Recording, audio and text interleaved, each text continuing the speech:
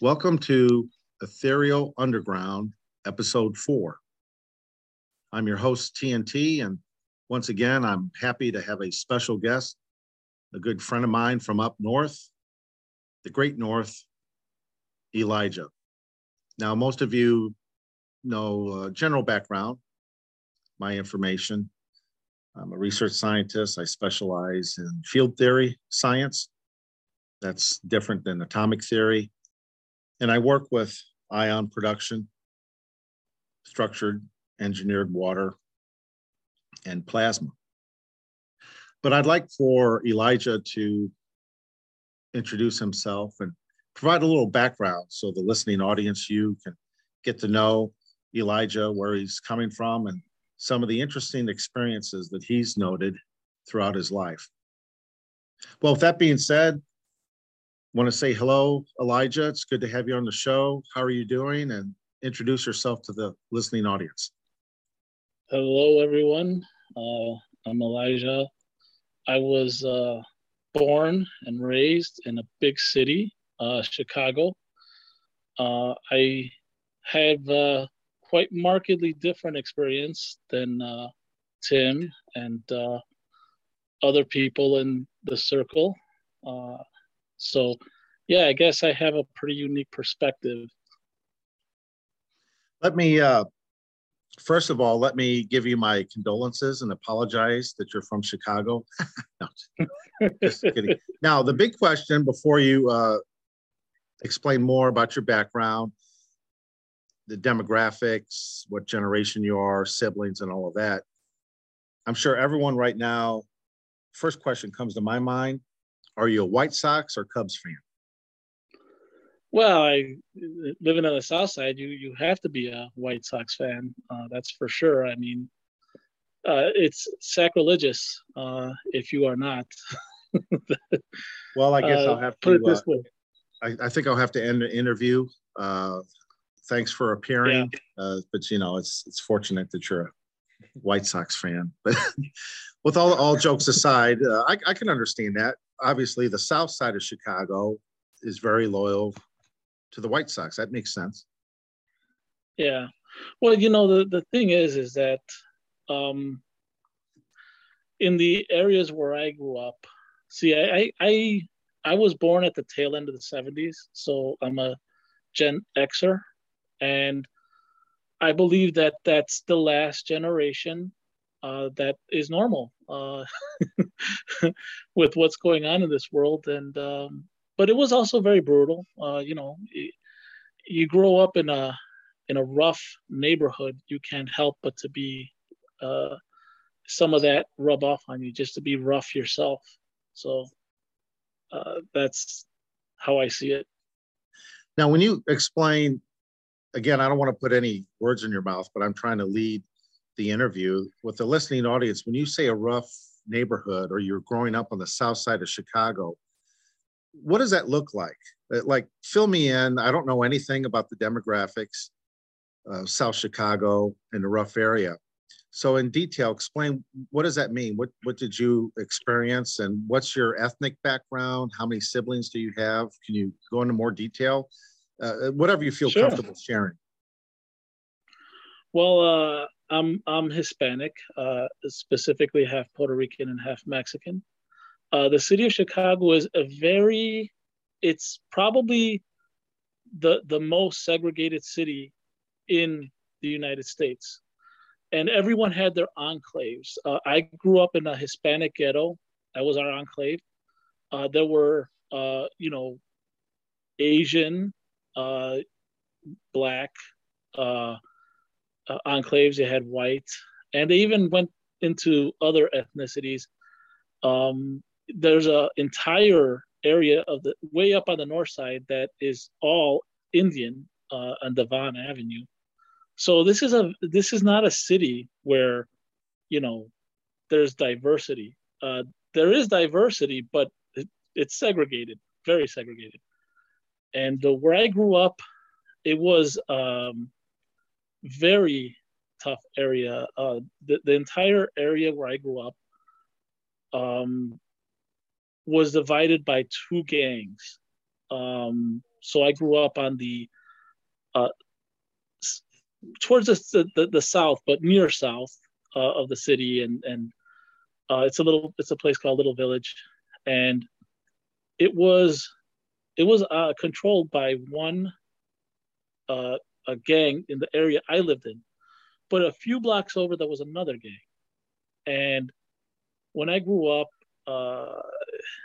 I'll just tell you what it was like.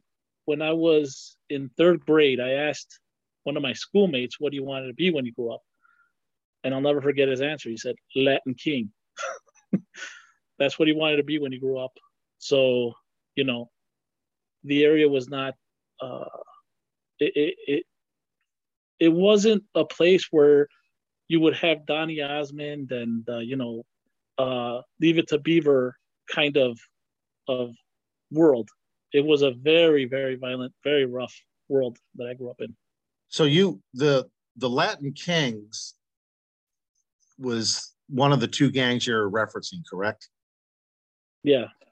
And would you technically have been living in their territory, the Latin Kings, since you're Hispanic, you're half Puerto Rican, half Mexican? Okay. What was the other gang that you said was only maybe a couple blocks away? They called themselves the 2-6. That was the other gang. So the dividing line was 26th Street, and 26th Street is a street that runs east and west. Now, if you lived south of 26th Street, then you were in the Latin King area. If you lived north of 26th Street, then you were in the 2-6 area. So that's how it functioned. Now, with that's interesting. You said it's 26th Street. Yeah. So this sounds like the 38th parallel of North and South Korea. Dividing. Exactly. But it's a ghetto version of that, yes. Okay, so what happens? You're on the south side there, Latin Kings territory. What would happen if you crossed over the north side of 26th Street, especially you being with the Hispanic, Mexican, Puerto Rican? What would happen if you were caught in the other gang's territory? Even though we'll get into the fact that you're not a gang member, but I'm just saying it's obviously you're Hispanic. What happens if you get caught north of 26th Street? Well, the thing is that there's a few rules. They basically left women and children alone. But if you were a Hispanic male, I'll give you an example, right? So when I was a kid, my mom would take us to Catholic church, of course. And so she would drag us all to Catholic church. Now, when my oldest brother turned 14, he's about 7 years older than I am. So I was about 7 when he turned 14. He could no longer come with us because if he crossed that parallel, like you said, he got messed with, he got bothered. So my mom understood this and just left them at home. So they could no longer go to church because they would not leave the teenage boys into their mid-20s. That was the group. If you went into that neighborhood, they did not know you, and you were in that age group, and a male, you were in trouble. That's interesting. Okay, so you're saying roughly age 14 to 20, you're a male. In your case, your family, you have this Hispanic Puerto Rican background. You better not be caught north of 26th Street at that age, especially by yourself, because trouble's coming. Is that what you're saying? Trouble's coming, yes. And then evidently this Catholic church, when you were younger, that your mother attended, must have been located north of 26th Street? Yes, it was north, and it was somewhat west. So it took us about a 6-block or 7-block walk to get there. So it wasn't just the fringes or the outskirts of their territory. It was like right into their territory. So okay, yeah.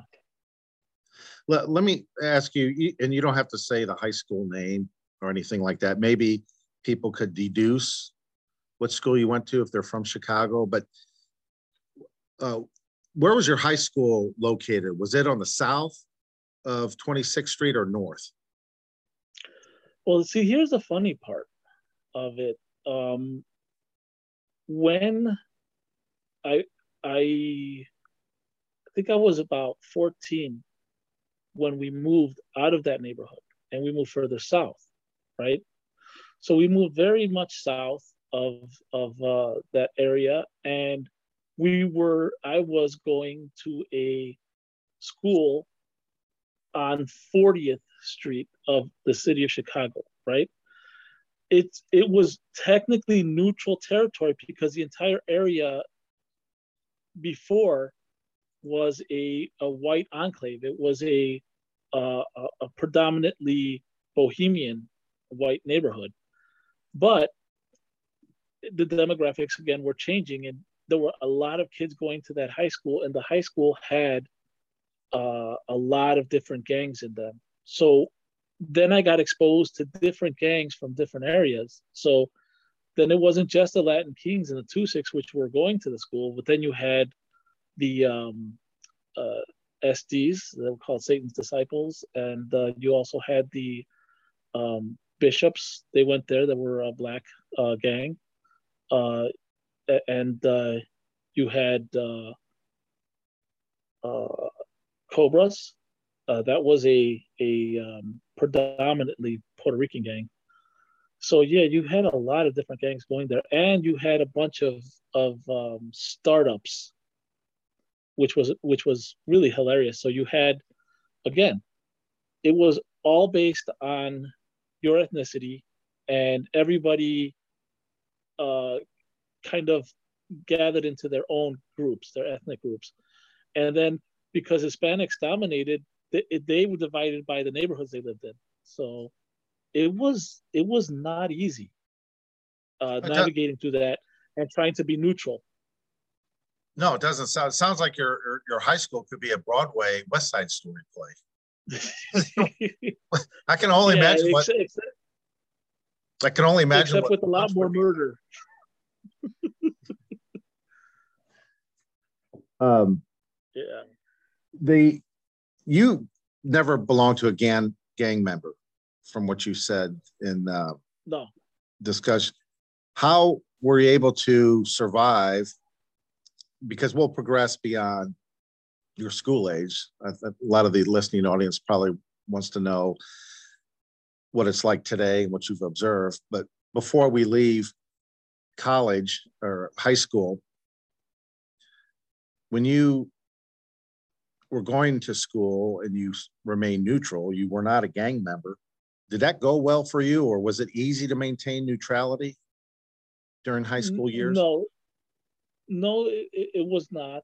They wanted to recruit me. I was rather a big Hispanic. When I got to high school at 14, I was 5'9", and most Hispanics don't even reach adult, 5'9", and I was 14. I was that height, and so um, they were trying to get me to join their gangs, but I had always been a very religious kid, and I was very much into the Bible. And I noticed that when I mentioned the Bible or anything religious, it was like kryptonite. They wanted to be as far away from me as possible. And what I noticed was that it was this weird, bizarre thing that was happening where they were trying to recruit me to do bad things and to be bad. And in their eyes, that was good. And I was telling them, well, no, I'm trying to read about good things and be good. And to them, that was bad. And I said, I'm living in some kind of weird, bizarro world on the south side of the city. And I thought it was only unique to me that I was in this weird dichotomy where nobody wanted to do or be good. Everyone was trying to, either be bad or pretend to be bad, or just trying to avoid, being labeled as anything. So you must have stood out like a sore thumb. You mentioned kryptonite because here, Yeah. well, you said you were 5'9" at age 14, but let's say by the time you're junior or senior year, how big were you? 5'11". 5'11". Yeah. So you probably 5'11", and you're a big guy. The recruiting, they still probably wanted you to join their gang for that physical presence, but all through high school, you stood your ground to be neutral, and had a probably very extreme minority goal of wanting to, what would you say, serve God or read the Bible or apply. Yeah. What I wanted to do, like you said, was to serve God the best that I knew how, according to what I was reading. And that was in no way, shape, or form. Not only was it not promoted, it was actively discouraged, which I never understood. There were a lot of people that were trying to make me feel ashamed for trying to be good. And I never understood that. These were criminals, absolute actual criminals that stabbed people, killed people, ran people over, brutal, horrible people. And they wanted me to feel ashamed. Man, I'd hate to think what your high school reunion would be like. Trust me, I don't go to them. You'd have to have a Kevlar vest or something. Oh, that's what's interesting. When did you graduate? Was it not early 90s, mid 90s? It was around 94, so it was mid 90s. Okay, 1994, you graduate. I wonder, your classmates with all those gang members throughout the school, and it seems like there was a lot of violence or pressure to take sides. I wonder how many of your classmates are even alive today. I don't think that many. I mean, I ran into a few here and there, and I remember one day I was at a gymnasium, and there was a kid that I knew from high school, and he was a big kid, like very, very overweight. I mean, I was overweight as well, but he was like much, much more overweight. And I saw him at the gym and I recognized him, but this guy was all muscular, like just tons of muscles. He had a six pack, and I was like, "Hey, what happened?" I asked him, what his regiment was to get to that level of shape. He told me 6 years in the pen. That's what he told me. Yeah. Well, I guess that's one way of going about getting in shape versus a Richard Simmons video. Oh yeah, no. Richard Simmons would have been torn apart there. So he was a former schoolmate, and he had spent 6 years in the penitentiary. Yep. You're saying, yeah. Well, if we fast forward, you're in your 40s now, correct? Yes. And you have how many siblings? 3 or 4? I have 3 siblings. I have 2 older brothers. One is 7 years. The oldest is 7 years. The other is 6 years older than me, and then I have a younger sister. Okay, so you're second to youngest. Probably fall in the 4 of you, so you're kind of the middle child. Maybe a little that syndrome, middle child. Fast forward to today, what are your observations just in society in general? From your perspective, how much has society changed since your high school years? Anything you want to share about your family dynamics or how Chicago might have changed? Because I believe you're still basically in the general area of South Chicago to this day, correct? Yeah, I'm still in the general area. Yeah. Well, the one thing I can say is the changes are very drastic and dramatic.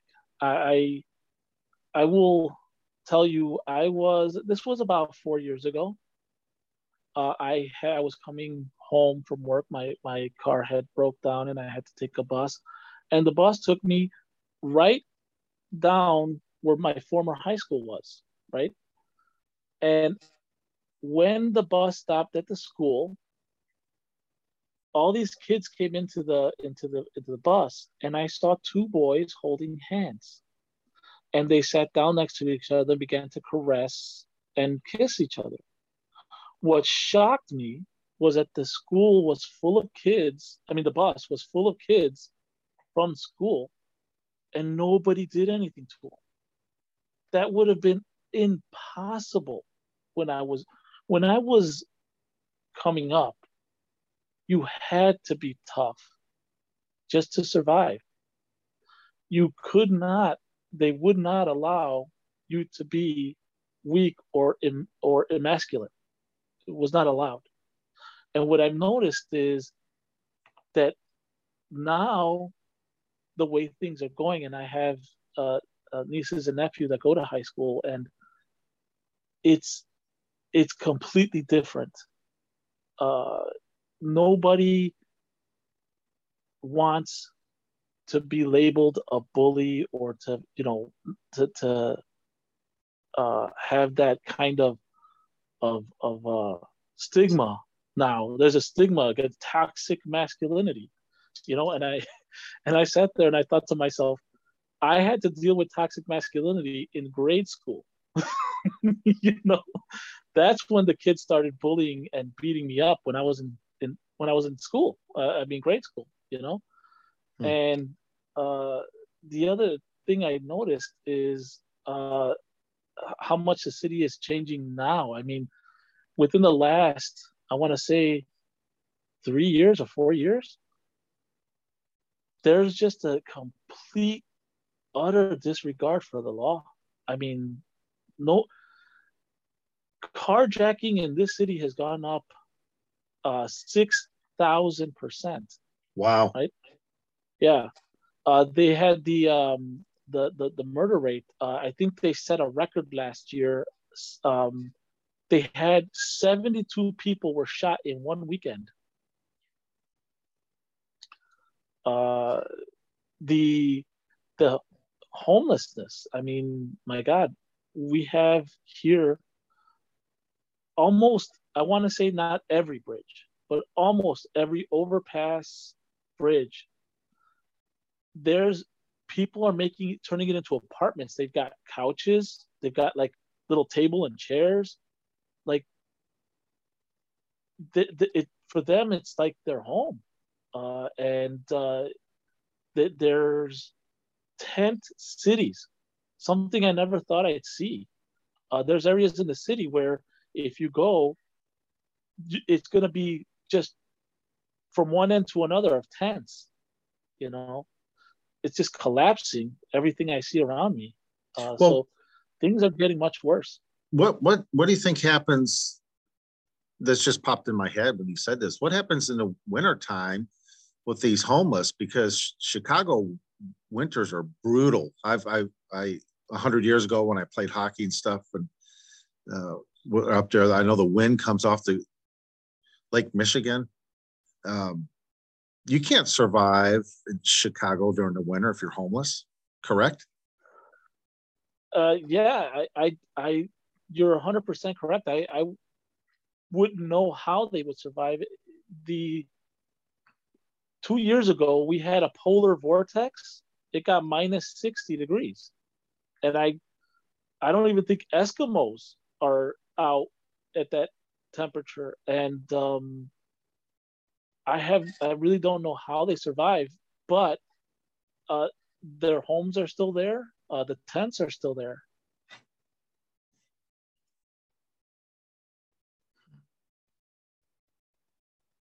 Well, I don't know. I know Chicago's in the news a lot. I don't know if it necessarily gets a bad rap because not all Chicago's like that. A lot of it's concentrated in your area, South Chicago, and it is a large city. Do you know offhand, isn't Chicago and then the surrounding suburbs around 11 million? people? Yeah, if you're going to count the Chicagoland area, it's about 11 million. But the Yeah. city proper, it's only 3. Yeah. So when you hear all the shootings, people go, "Oh my goodness, what is Chicago like Bosnia in the 1990s? Is it that violent?" But really, it's a big city. So I guess if you take a ratio per capita of the shootings versus how large it is, smaller cities like St. Louis are actually more violent, like North St. Louis. But that's still alarming because you hear Chicago in the news all the time. Because I remember you had one day there was, would you say 71, 72 shootings? Yeah, there was 72 people who were shot. Yeah, I remember hearing that in the news. And so I think a lot of the United States has the impression that Chicago, at least that area, is like a war zone. But if you live there your whole life, I don't want to put words in your mouth, but you're alarmed, aren't you, with the increase of violence? Yeah, I mean, the very strange thing is what I had explained to you at the beginning. This is a segregated city, right? Mm-hmm. About 87% of all that violence and all those violent things that you see in the news happen in one area of the city. So there's an entire area of the city, and it's large. It's a large area of the city. So it would be like from 14th Street down to 73rd Street, and it would be from all the way east of one street. That's an area that's kind of like a no-go zone. That east side of southeast side of Chicago, it's predominantly African American, and very few people go into those neighborhoods, especially at night, that don't live there. So a lot of this is black on black. Yeah. So probably what happened at the Oscars doesn't help, does it? Well, let's put it this way: they didn't help their image there. They definitely didn't help their image. It's definitely a problem of society. What? Not that you're a prophet or psychologist, psychiatrist, but what would you think that the main cause of the deterioration of society and so much violence? Well, I don't know, that's a big question, but what's your gut feeling as far as why it's deteriorated and getting worse, especially since the 90s when you graduated high school?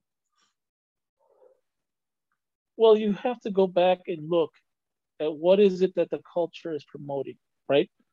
In the 90s was the very beginning of what they had called gangster rap, right? Yes. And it was not just African Americans that were consuming that culture. And it had permeated into other areas, other neighborhoods, other people had that same mentality, this thug life, thug mentality. And it goes back to what I said when I was in high school. It was bizarro world. Everything bad was good and everything good was considered bad. So you look at the violent movies, the violent music, the violent TV shows, right? And what do you expect to get from a society who you fed a steady diet of this to? Yeah, including video games.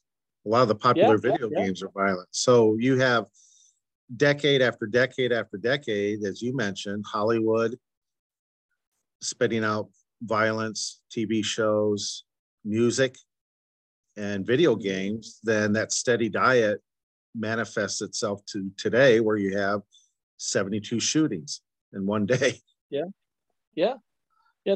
This is the culmination of a culture that you've promoted. That's what you get now. And then people wonder why, how, why. Meanwhile, they're listening to this music, watching these TV shows, and promoting these movies. And then, not to get into politics, because there's plenty of talk shows and podcasts to get into that. And Ethereal Underground, I don't want to really go down that avenue, but I don't think this is the case in Chicago, but I have heard on the West Coast, you have counties, townships, or prosecuting attorneys that aren't prosecuting certain crimes. So you see videos of smash and grab of everyone running out of a retail store with tennis shoes, clothing, or goods from Walgreens, a drugstore, and I'm sure that doesn't help, to where it's almost like a green light for this lawless behavior, and there's no prosecution and there's no end in sight because the family is broken down. Are there any mothers and fathers anymore with a family unit and raising children and with proper discipline and respect? I think large portions of the United States, maybe worldwide, that's out the window now. Like you, because didn't you refer to the fact that it wasn't Leave It to Beaver anymore? No, look. The thing is, I had a unique situation. People in my neighborhood were immigrants coming from other countries that had those ideas and those philosophies and those values still in place from their culture that they came from. But I watched the children go to these schools, right? They got their education in violence. They got their education from the streets. And then they grew up with this rotten, soulless culture. They adopted it and they abandoned the values from where they came from. So you had a situation where people left a brutal situation from their homelands to come here to give their kids a better life. And what they got was this vile culture transformed their kids into these gangbanging thugs. Well, to me, it doesn't look good because I don't see, from a worldly perspective or from a human political perspective, there isn't any answer to this. Do you see any from a human standpoint or any? Not from humans. No, not from any humans. No. This is too ingrained. This goes back. And then the thing is that people are defending violence and they call violent acts a right. So you'll have something like in Texas where they want to pass a law that if you're under 18, you need your parents' permission to get an abortion, and they're up in arms. They want the right to take life whenever they want to, or at a whim, whenever it suits them.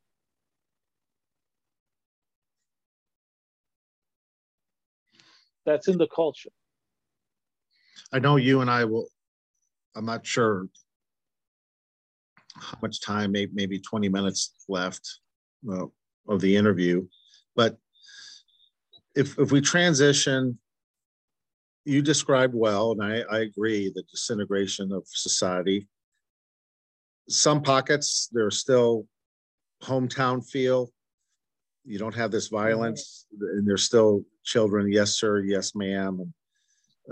But overall, it seems like the momentum is in the favor of degradation or a decline with no end in sight. I know we've had earlier discussions about the environment, and I'm an environmental scientist. That's one of my degrees. The other's in chemistry, but I'm heavily environmental science. You are very upset because we've had private conversations about the weather and the environment and atmospheric salting or weather manipulation, weather modification. Mm-hmm. When I was a kid, I used to love to look up in the sky. I love watching the big puffy clouds I love watching the the blue sky, and I really enjoyed seeing the yellow sun. And at some point, when I was in my mid to late 20s, there was no more big puffy clouds. There was these streaks, and there was a silvery white. There was no more blue skies. It was just this, just nastiness. And the sun was no longer yellow; it's white. Mm-hmm. And then when I saw that, I knew something was wrong, and I couldn't figure out what the heck was going on. So I did some research because I thought, well, there's got to be a reason for this. And in my research, I found that term, geoengineering. And I was like, well, what's this? And as I looked more into it, and they talked about the atmospheric salting, they call it the solar radiation management. They called it all of these proposals. And that's what they said. These were all proposals. And I said, but look, it's happening. So as I got more into it and I found out that they were spraying aluminum, barium, strontium, right? And this stuff does not stay in the air, it comes down. So one night, I remember this very vividly. It was a very dark night. There was no moon, and it was a pitch black sky. And I had put a very strong, powerful flashlight. I turned it on, and I looked, and it looked like it was snowing. There was these particles coming down from the sky, and I could see them with my flashlight, and it was against the dark night. And again, it looked so much like snow. It was just coming down. And I thought, I'm breathing this in. We're all breathing this in. Everyone that has this atmospheric seeding going on, if you see those streaks in the sky, know that every breath you take is going to poison you with this material. And I just remember feeling so powerless, because here they're able to destroy nature, literally.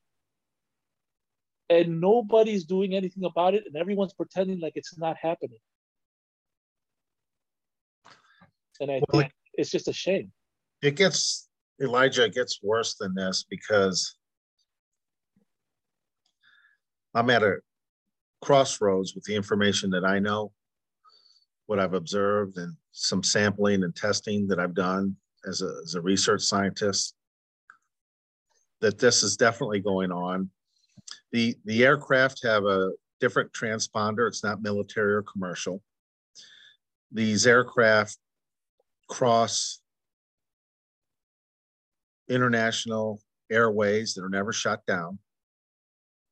If you and I rented, I'm a pilot, single engine rated pilot, but if you and I rented, say, a Cessna 182, and we tried to fly from Poland to Ukraine or Italy to France without a identification, how long would it last before we're either shot down or escorted down? So something is going on globally where they're crisscrossing, crossing national borders. Nothing ever happens to them.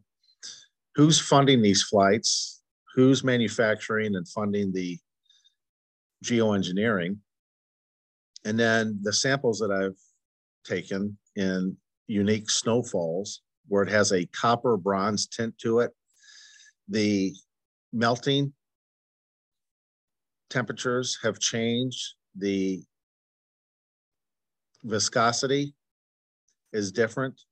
The tension strength, the capillary action is completely different with the samples that I've studied. So it's not snow in that case, but there's plastic particulates and graphene oxide components.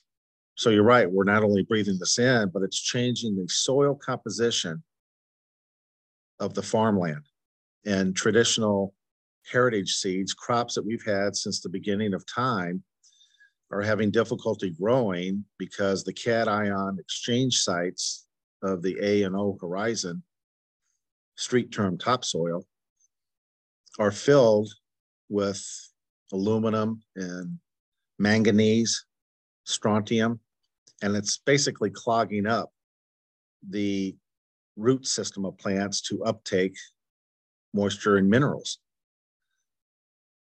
I don't share what's happening. I don't know what to do. Here I am stuttering in this interview. Elijah, I'm at a loss because I don't think few enough people would even listen and take it seriously. I think all I would do is expose what I know, which would put my life in jeopardy. But I hate to tell you this, it's too late to turn this around. I'm not going to go public or anything. There's not enough people listen to my podcast anyway.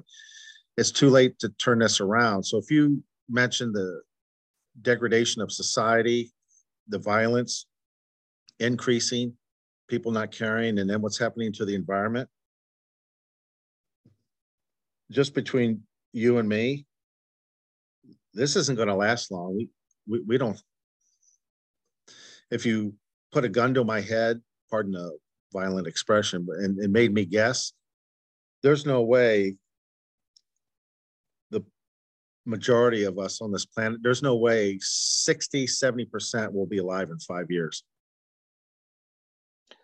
I agree with you on that because, like you said, there's a Titanic, right? And people are arguing about pronouns and silly, ridiculous things, and nobody's paying attention to the bigger 35,000-foot view because they're so busy with their own personal, petty differences that they can't see beyond the wider horizon. Well, let me ask you this. This is difficult. When you do a podcast, I just started this podcast, but I've done hundreds of videos. You've watched a lot of them. I was guest in many, many talk shows over the years. But it's impossible to have a platform, a podcast where you please everyone. Mm-hmm. You just can't do it. Maybe if you talk about cats, but even then there's people who like dogs versus cats. So no matter what I say, I'm going to step on toes. I realize that in conducting a podcast, it is what it is. So maybe if there's 10 to 30 people that enjoy it, maybe that's the best I'll ever get.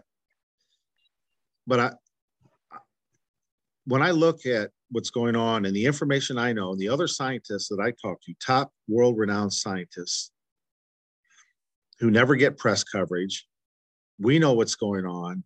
I'm having trouble sleeping at night. I'm having trouble when I drive, when I eat lunch by myself, because I know a large portion of what's going on, having the data, and I still am missing a lot of data, but the data that I have and the other scientists that I collaborate with scares me so much. I can't sleep at night.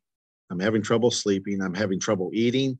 I'm down to 1, maybe 2 meals a day at best. I'm in my 50s. This stress, mankind is not going to pull out of this. No way whatsoever, which means something's going to have to be done that's non-human. I am in full agreement with you on that. Full agreement. This is an extinction level event that we are looking at. If we do not have divine intervention, then there will be no flesh that would survive this. That's an absolute fact.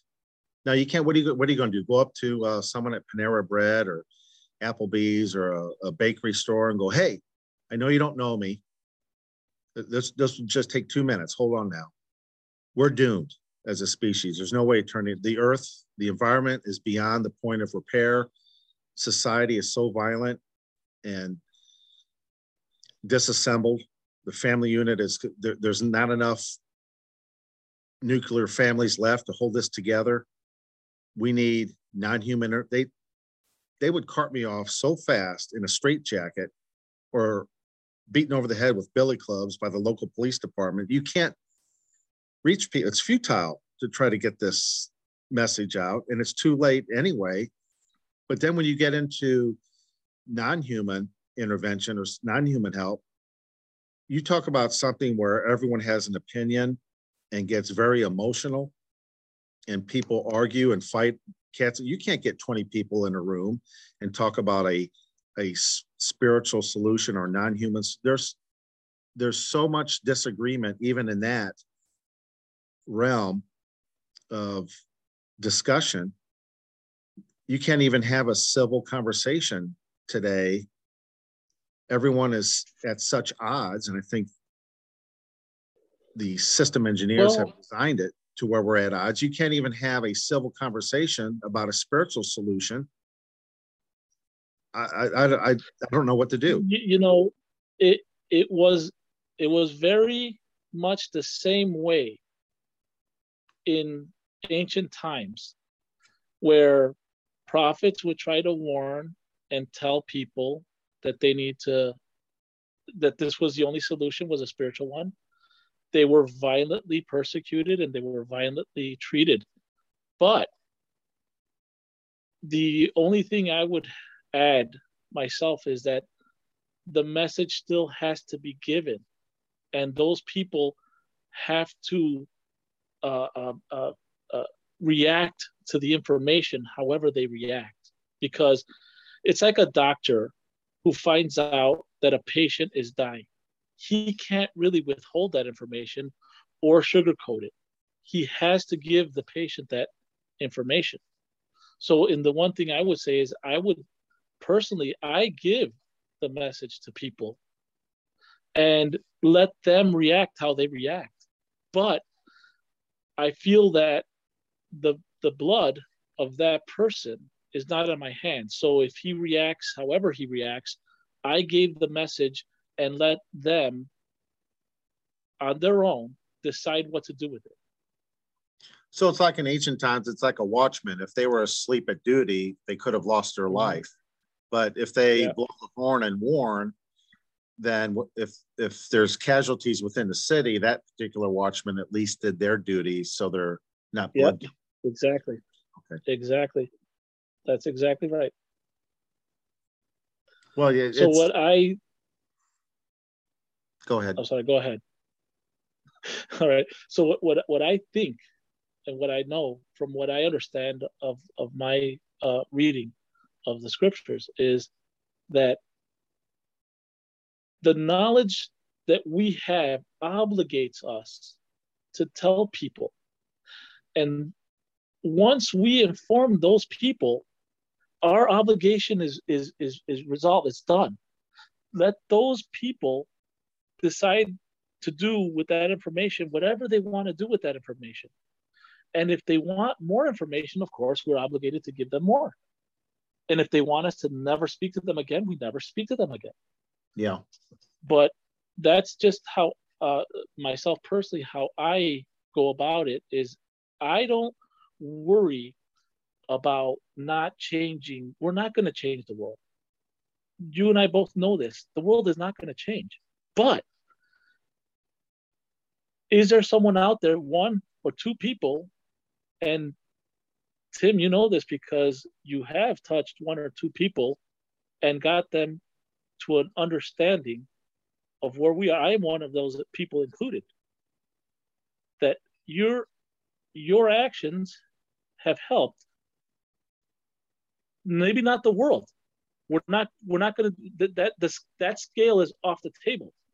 But individuals. Well, it's funny you say that. I won't give the person's name. You're the first to hear this. Let's see. This is Tuesday evening. Saturday, I get an email. It was late at night, or for me, it was 10 o'clock at night, Saturday. I didn't recognize the name. And it said, I just want to let you know this is the first time I contacted you. I never commented on videos. I used to have a YouTube channel. Now I just do a few on Odyssey. But they said, you don't know me. I've never responded or commented on your videos, but I thought you needed to know this. And I got your email from past videos. And you've helped me a great deal. And the person, and I'm like, I wonder what they're talking about. And they said, I've been struggling with a particular severe addiction. They never mentioned what it was for most of my life. And you had a series of videos 4 years ago about addictions. And I'm like, yeah, I remember that on addictions. And it didn't get many views on the analytics. And I thought, well, I guess that's not a topic people want to talk about, addictions. It didn't get that many hits. But in the video, it was about addictions and the complexity of the gut biome and how the gut biome, the bacteria, have a direct neural link in the gut-brain corridor. And a lot of I remember those videos. Okay, so yeah, this goes back, and I gave great detail in these videos, and YouTube had wiped out my channel twice. I had over 600 videos, but I went into great scientific detail on how the gut bacteria actually can control the body, and a lot of the cravings or addictions that you have is coming from these foreign invaders, this bacteria, and you have good bacteria or bad bacteria. And he had watched these videos multiple times and other videos. And he said, after years, I finally conquered my addiction. And he said, I just wanted you to know that you're very instrumental and it was a big help. And I appreciate all those videos that you have done.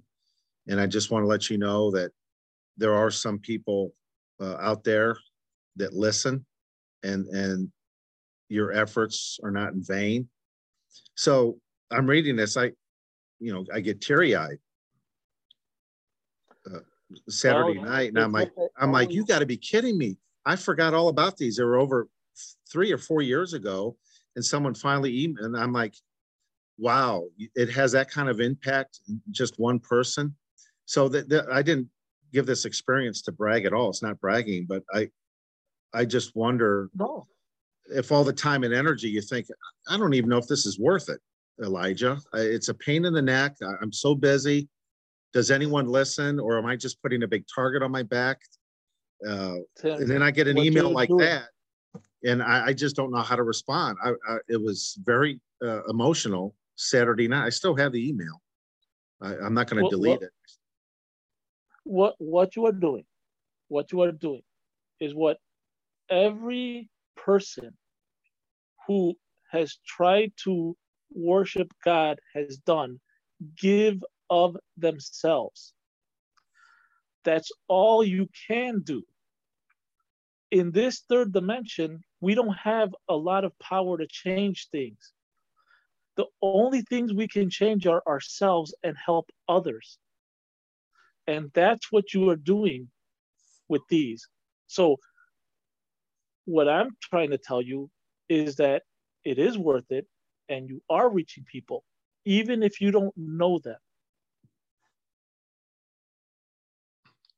Well, at the same token, I've gotten death threats from people. So it's all over the map. Yeah. It's insane. So did the prophets. Yeah. So did the prophets. It's very complicated. I can't figure this out, Elijah. It is so complicated. You get emails where someone deeply appreciates, brings you to tears, that they overcame a huge obstacle. Then I get emails where they want to kill me. It's like, what? Well, look at it this way. Look at it this way.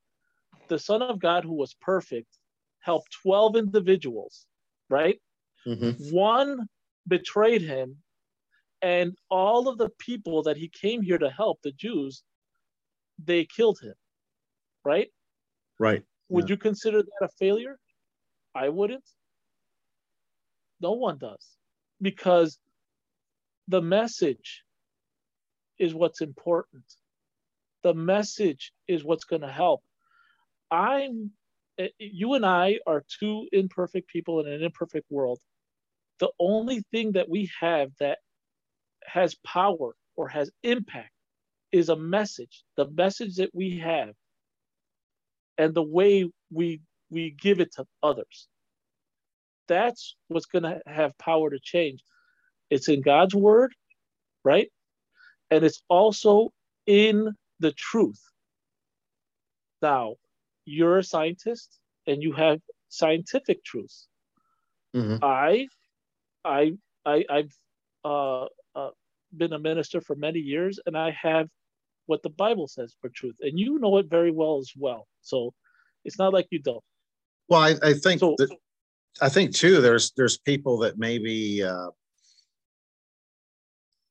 I hear a lot of terms about the higher consciousness, a higher vibration, one of love and kindness, and then treat others as you want to be treated and be. So working on yourself, displaying higher emotions of mercy, gratitude, kindness, love, forgiveness, I think is definitely the way to go. In the studies that we do, that helps cell regeneration. It helps immune system. Plant growth is stimulated when you have those positive emotions, which to me are spiritual emotions. Love, kindness, gratitude, forgiveness, versus a world where it's meism, violence, revenge, gossiping, slander, very negative emotional qualities, which doesn't do cells any good at all. So I believe anyone that is promoting that, who's trying to live it themselves and promotes that, all falls into the camp of being spiritual versus physical. But I always say chasing plastic and leather. Someone who's strictly physical. Yeah. I mean, look, when I was a kid, I looked at the environment I grew up in and I saw something was wrong with it. And I tried to understand it. And the only time I was able to fully understand the situation I was in was when I opened up that book and I began to read it, the Bible. And that's when it taught me and showed me what's really going on with this world and why people are the way they are. Now, your work, your videos, you trying to reach out to people, that you could consider that a ministry, really. And you're out there trying to help these people and teach them what you know. And it's about paying it forward. We were given this knowledge. We have to give it to others. Because, as you know, the world does not promote any of this. Everything that the world promotes is negative and destructive. So it's up to us to try and help people to see the positive and the good that they could do on an individual level. Yeah, because I guess I've been on record for many, many, many years about, as a research scientist and the field that I'm in, that there's no question to me that there's a dynamic energy, a divine or a source. There's definitely intelligent design. So I know we didn't get here by accident or a series of 1,000,000,000,000 odds of a happenstance and accidental process. So I've always championed that there is some type of supreme intelligence, a divine, a dynamic energy, especially with field theory, clearly shows that there's a dynamic energy, but it's an energy that has consciousness, has a personality, not just raw, dumb energy like an outlet in your house. But beyond that, I try to point people that I think a spiritual perspective is very important. If I go into any detail as to what my personal thoughts are based on study and review, that's usually when I just get shot full of holes, like at a shooting gallery, and people just don't want to hear it. So I think I can go to a certain point as a scientist and go here, and then I stop. If I go any further, I get filled with holes like Swiss cheese. I don't know, Elijah. So, well, let's put it this way. You would be in good company if that were the case, because all of the people prior to you who did that, right? And I'm talking about in the scriptures, the same thing happened to them. It's a weird thing where you're persecuted and hated for trying to be good, isn't it, Tim?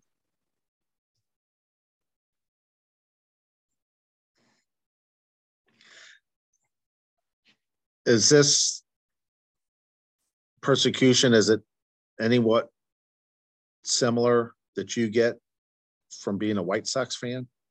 Just, I thought I would end I thought I'd end the interview with a bad joke.